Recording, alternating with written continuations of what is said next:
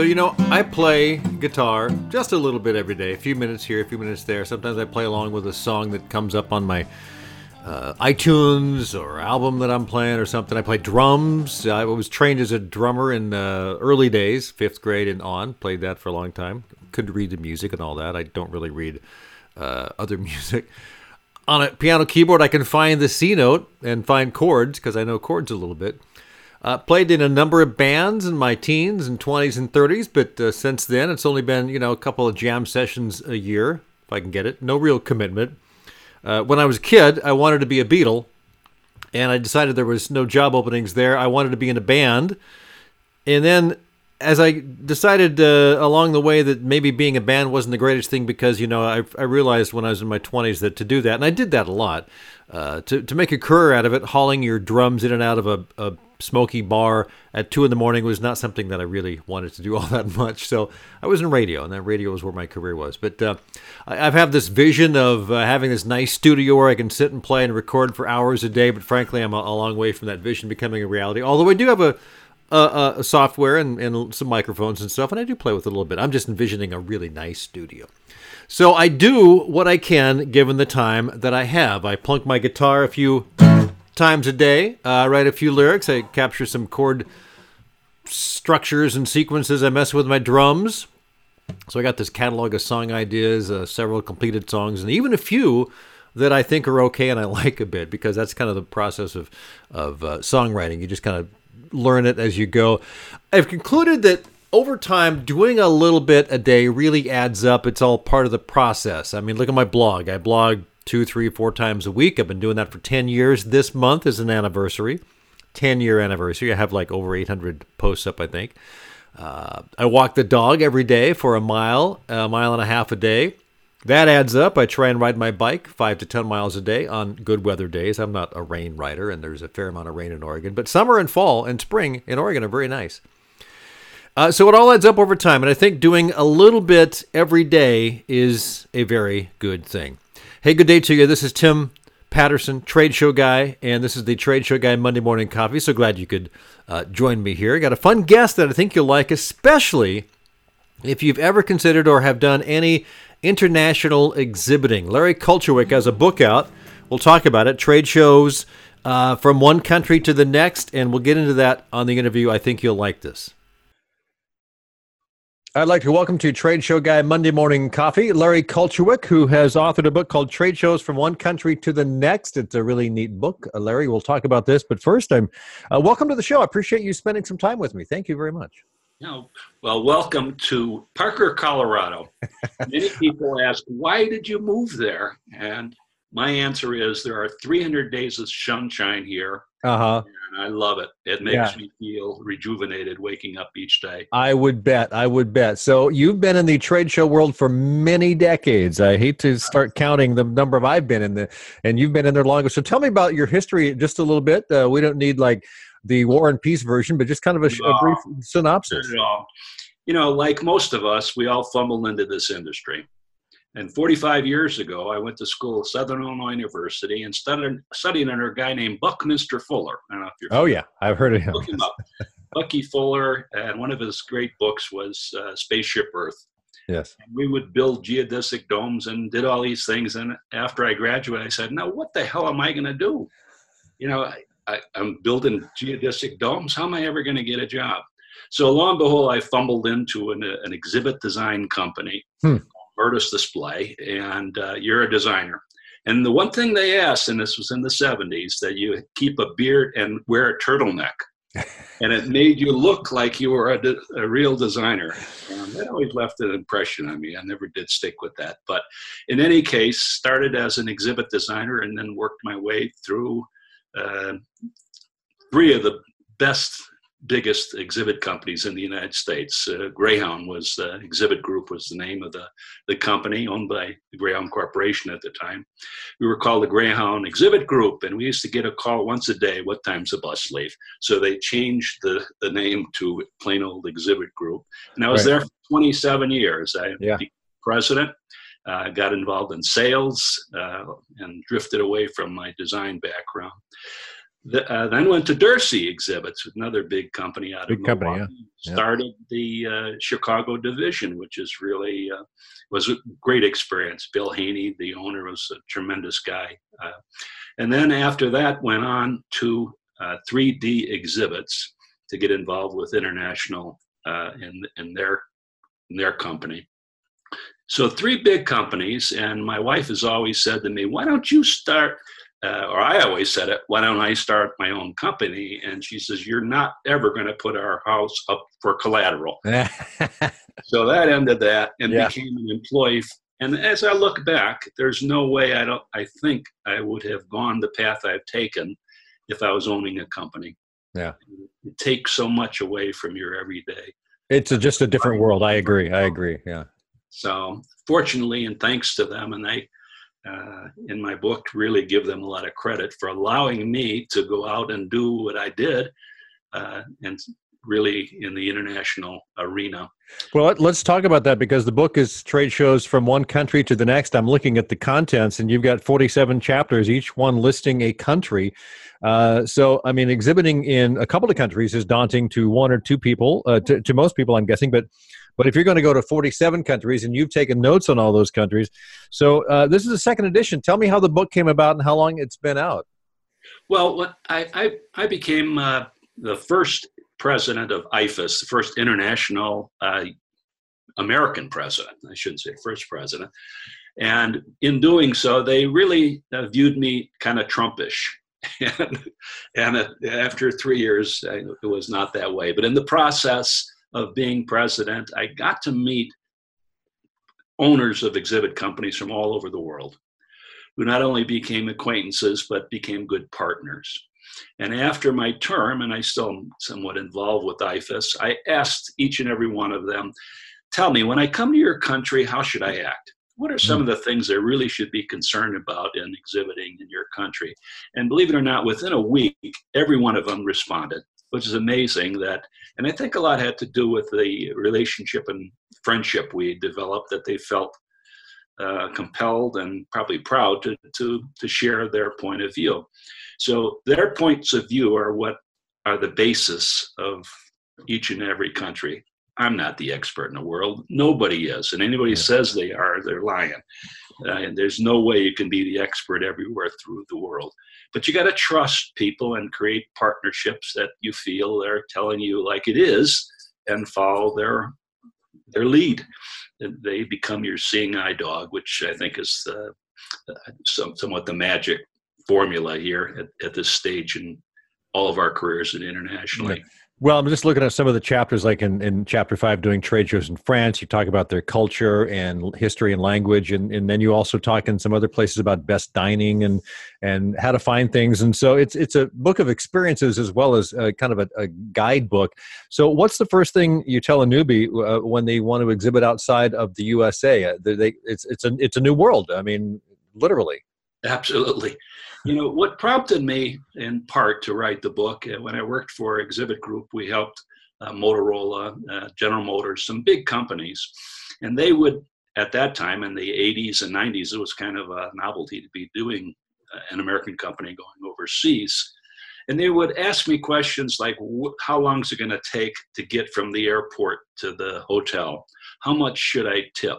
What's the currency? And I have to stop them to say, you know, I understand why you're thinking and worrying about this, but that's not what you should be worrying about. Your concern should be, how am I going to engage with that audience? Yeah. You're going to Rio de Janeiro for a show. How do I engage with a Brazilian? How do I talk to them? How do they want me to? So I fit in. That's really part of the reason why I did the second edition, is to focus more on those cultural differences when going overseas. Not so much for us as exhibit designer builders, but for our customers. Yeah, and that was my next question. How much does a country's culture impact international trade show audience? Obviously, if you're from America, you're speaking English, you could be in any country. What kind of things do the culture play into that? Well, you know, many times people ask, of all countries, which are the most difficult to work in? And number one is USA. We in America have this attitude, and it's not our fault. When I was president of IFAS, we would sit around once a year for a meeting, and one representative from 35 countries would sit around the table. The Brazilian would sit next to the Portuguese guy, would sit next to the Spanish guy, he'd sit next to the German guy. Each one sat next to a country that spoke somewhat their language, because the official language of business, fortunately for us, is English. Yeah. And all of our meetings at IFAS are in English. So as the meeting progressed, they would have been, I have to stop from time to time. They'd poke the guy next to him and say, what did he mean by that? What does that mean? Cool. Does it mean he's cold? No. And it's that kind of dialogue that English, although it's English, is not really all words don't mean the same everywhere. So in getting involved, and part of why I wrote the book was to point out some of these differences. Yes, the book's written in English. Yes, I'm an American and I can't help my prejudices, my attitude. And I shouldn't apologize that, but I should fully be aware of how different I am. And the reason I said earlier about what is the most difficult country to deal with, it's the USA. Not only our unions and our standards of building, we have this 1/3 depth rule in the United States. We have drayage, a very dirty word, than the rest of the world. And there are so many things that are different about doing trade shows in the United States that it becomes more very difficult for world companies to come here and play it our rules. And yet you see them all the time. I go to, for instance, Natural Products Expo West, big show in Anaheim every March. Yeah. And there are companies from Europe. There are companies from China, Japan. So they do come and come to those shows. And so they've figured out that it's valuable enough. So that kind of leads me to my next question. What advantages do you get to exhibiting overseas? I mean, opening new markets obviously would be one of them. But what kind of things should companies consider before jumping into the international world of trade show marketing if they've never done it? Well, obviously, if a company decides to exhibit internationally, their company internally has checked out all of the opportunities and the issues, taxes, right. Sure, representatives, who's representing us there, all those things. And now you begin to sell your product and value at the show. But again, consideration, and again, back to why I even wrote the book, you have to be aware of their differences. And more importantly, our similarities. But what are those things that really are hot buttons for that particular country? Maybe in the way you talk. If you go to Asia, there's no hugging. In the U.S., we're quick to introduce somebody and you're giving them a hug. I don't know you, I'm hugging you. Yeah. In Asia, that's an absolute no-no. Also the art of bowing and nodding your head. Be aware of that. I'm not saying that you're only going there for 5 days. You're not going there to live, but you do have to be respectful of that audience. And in doing so, these are the things the newbies need to be aware of and thoughtful, and in order to succeed. You can have the greatest product in the world, but if they don't like you because of the way you engaged, maybe the deal's off. That's really it's a very sensitive area. Yeah. So what are some of the easiest countries to exhibit in for someone from the U.S. who's never done it before? Are there some that are just kind of like the easiest ones? Europe. I think Germany is generally. And here again, these are countries, Netherlands, Germany, they speak English. And part of that barrier is broken by virtue of language. I know you go to Spain or France, English, and Italy, it's not as common. And you really need that CNI dog more than you ever thought, especially for setting up the exhibit and such. So some countries are just, you fall right into. The Netherlands, I find to be one of the most easy, and Germany. As you go to Australia, it becomes similar. Here, so many miles away, and here there are so many similarities. Right. Are there countries where it is advised to take a translator or hire a translator? Oh, absolutely. Okay. Especially for the exhibitor.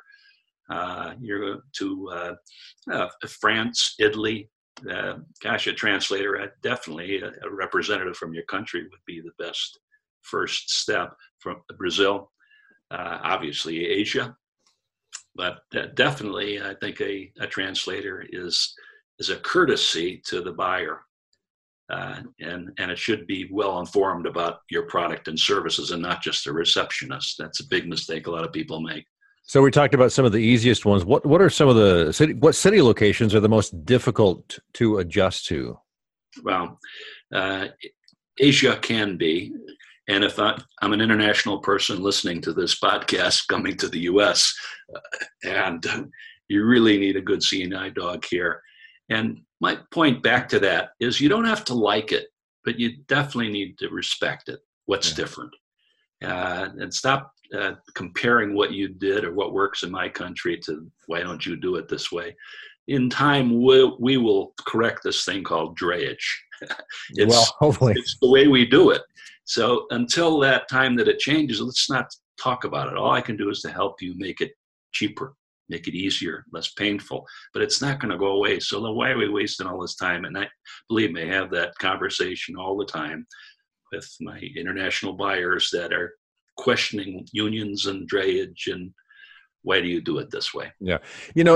America is often seen as, especially overseas, as kind of an arrogant country in a sense.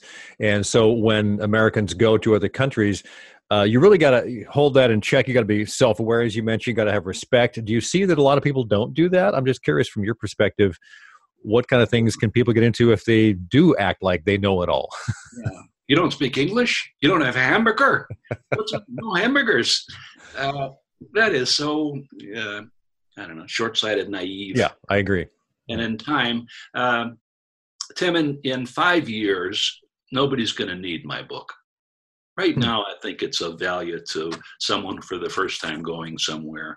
But over time, in fact, if the Brazilian market is a powerful one for your company, you're going to learn their ways. You're going to be adjusted. You don't need me to tell you how to act within that. Right now, there are so many, the expression, you don't know what you don't know, drives my wife nuts. What does that mean? But it makes a lot of sense. You go with certain expectations and they're not meeting your expectations, so therefore they're wrong. No, you just understand what's truly different and have that seeing eye dog with you. And in time, you won't need the seeing eye dog either. But for right now, it's being aware and respectful. I think those two words. Well, you sent me just a couple of questions, and before we wrap it up, I want to get to this one. I thought it was an interesting question you threw out. What are a couple of the greatest challenges that you faced when executing an international trade show for a U.S. customer? Well, over the many years I was involved with international, I've made some stupid errors, only through ignorance. The Chicago Mercantile Exchange, very big when I lived in Chicago. We represented them throughout the United States. And they introduced this thing called Globex. It was the first electronic trading in the world. And it was being introduced in London at a hotel. Now, they had this beautiful exhibit that we built in the United States full of electronics and gadgetry and whatever. And he said, we like this exhibit so much, we want to ship it to London. So I shipped it to London. Lo and behold, it's on the second floor of a hotel. It won't fit in the elevator. There's nobody there to help me. I had 3 guys. So there were a number of things that I should have asked somebody that was familiar with that venue about what I'm going to be confronted with. Number one, they couldn't accept crates. Of course, we in the United States ship everything with a crate. Yeah. Cut the exhibit in half in order to fit it in the elevator. And then the electric didn't jive, didn't work. So my point is, sometimes you don't know what you don't know. So do your best to find out what you don't know. It sounds like a lot of homework, and it sounds like this would really, really help on that homework. Larry, it's a pleasure talking to you. So where can people find you, and where can they find trade shows from one country to the next? What's the easiest way to get a hold of this? Well, in 2 weeks, I'm speaking at the EDPA convention on my book, but on the topic. It's on an international panel. And if anybody's going to the EDPA convention, Naples, Florida, nice place to be in the wintertime. Yes. I'd be happy to give you a book and autograph it. You know, I'll never get rich selling books. No, none of us do. But I'm passionate about the concept of what I've fumbled into. And I'll leave you with this. You know, we are part of a $100 billion industry, rated number 22 in contribution to the gross national product in the United States. Yet not one person went to school to learn to do it. We all fumbled into it in one form or the other. Some kind of, yeah, of course. And if you ask anybody, they're lying. Now, this has changed. 12 years ago, when I was president of EDPA, we in a group started the very first master's degree in exhibit design at FIT in New York City. It's in its 12th year, and I'm so proud of the developments of what's taking place there that truly they are going to school to learn to do what we do. Yeah. Now, I shouldn't say that because we didn't go to school that we're novices. We all brought some discipline from whatever we got our degrees in and applied it to trade show marketing and did a pretty darn good job, especially designers. Yeah. Architects, interior designers, whatever their discipline was, but they've done a tremendous job in applying their disciplines to. Now you see more programs in colleges to bring people into the industry, kind of like sales. I mean, sales people usually don't get training for sales unless they find it themselves. You don't really go to school to become a salesman, and yet nothing happens until something gets sold. So that's an interesting skill that is very important in the world. So, you know, salesmen are, some people say they're natural. Yeah. You know, well, we work hard too. So. And they're the most difficult people for me to say no to. You know, one salesman talking to another, you know, I'm easily sold because I have open mind to what's correct. Yeah. Larry, it's a pleasure chatting with you. Any last words? Well, other than I'd like you to have a look at my book. And the theme of the book is there's no right way, there's no wrong way, there's only a different way. Know and respect what's different, and you're on your way to success. Well, there's a magic formula. This is a great resource, and Larry, I appreciate you sharing with it here on the Trade Show Guy Monday Morning Coffee. Thanks again for your time. Tim, enjoy California or Oregon. That's where you're at. I'm in Oregon, yes. All right, thanks. West Coast. Tim, thank you so much. Thanks again to Larry for spending time with me on this week's show. Really appreciate it. That was a fun, and I learned a lot. Entertaining, educational podcast interview, because I've never exhibited overseas. I've seen a lot of people that have, but I've never done it myself, never been involved. So it's kind of fun to pick the brains of someone who has. Thanks, Larry. Trade show tip of the week. When it comes to trade show booths, exhibits, it's all in the design. It's kind of a short tip. 3D design is how you express your company's brand, your company's message. Design is not everything, but boy, it is a big part, and it all starts there. So next time you're at a trade show and you're thinking to yourself, you know, a year from now, I'd like to have a really nice booth that matches our company's image. Walk the floor, keep your phone handy for taking pictures, look for exhibits that really capture the essence of that brand, and maybe go ask who did it, who designed it. Not a lot of exhibits do it extraordinarily well. A lot of them do it pretty well. Many are average, but do they really represent the brand or the message the company's trying to communicate? That's often what happens as time goes by, in my experience. You've got an exhibit that's pretty good, that over time you've added this and that and taken things out, and by the time 3 to 4 to 5 years have gone by, it's time for either a refresh or a tear down and let's start over again, because it just doesn't communicate your brand anymore. So when a 3D exhibit designer, a good one, really pulls it off, though, it's really special. All right, let's wrap it up with this week's One Good Thing. I went to see the new movie about Queen called Bohemian Rhapsody and loved it. Being an old classic rocker myself, I did see Queen once in the old days. I was actually looking for the ticket stub, but I haven't found it. Thin Lizzy opened up. I was a big Thin Lizzy fan, and I was kind of a Queen fan, and I went to see the show in Portland, probably in the mid to late 70s, and they were on tour together. Thin Lizzy was great, and then Queen came on and knocked everybody dead. They were really fun. And the movie is not literal in the sense that everything that you see in the movie happened.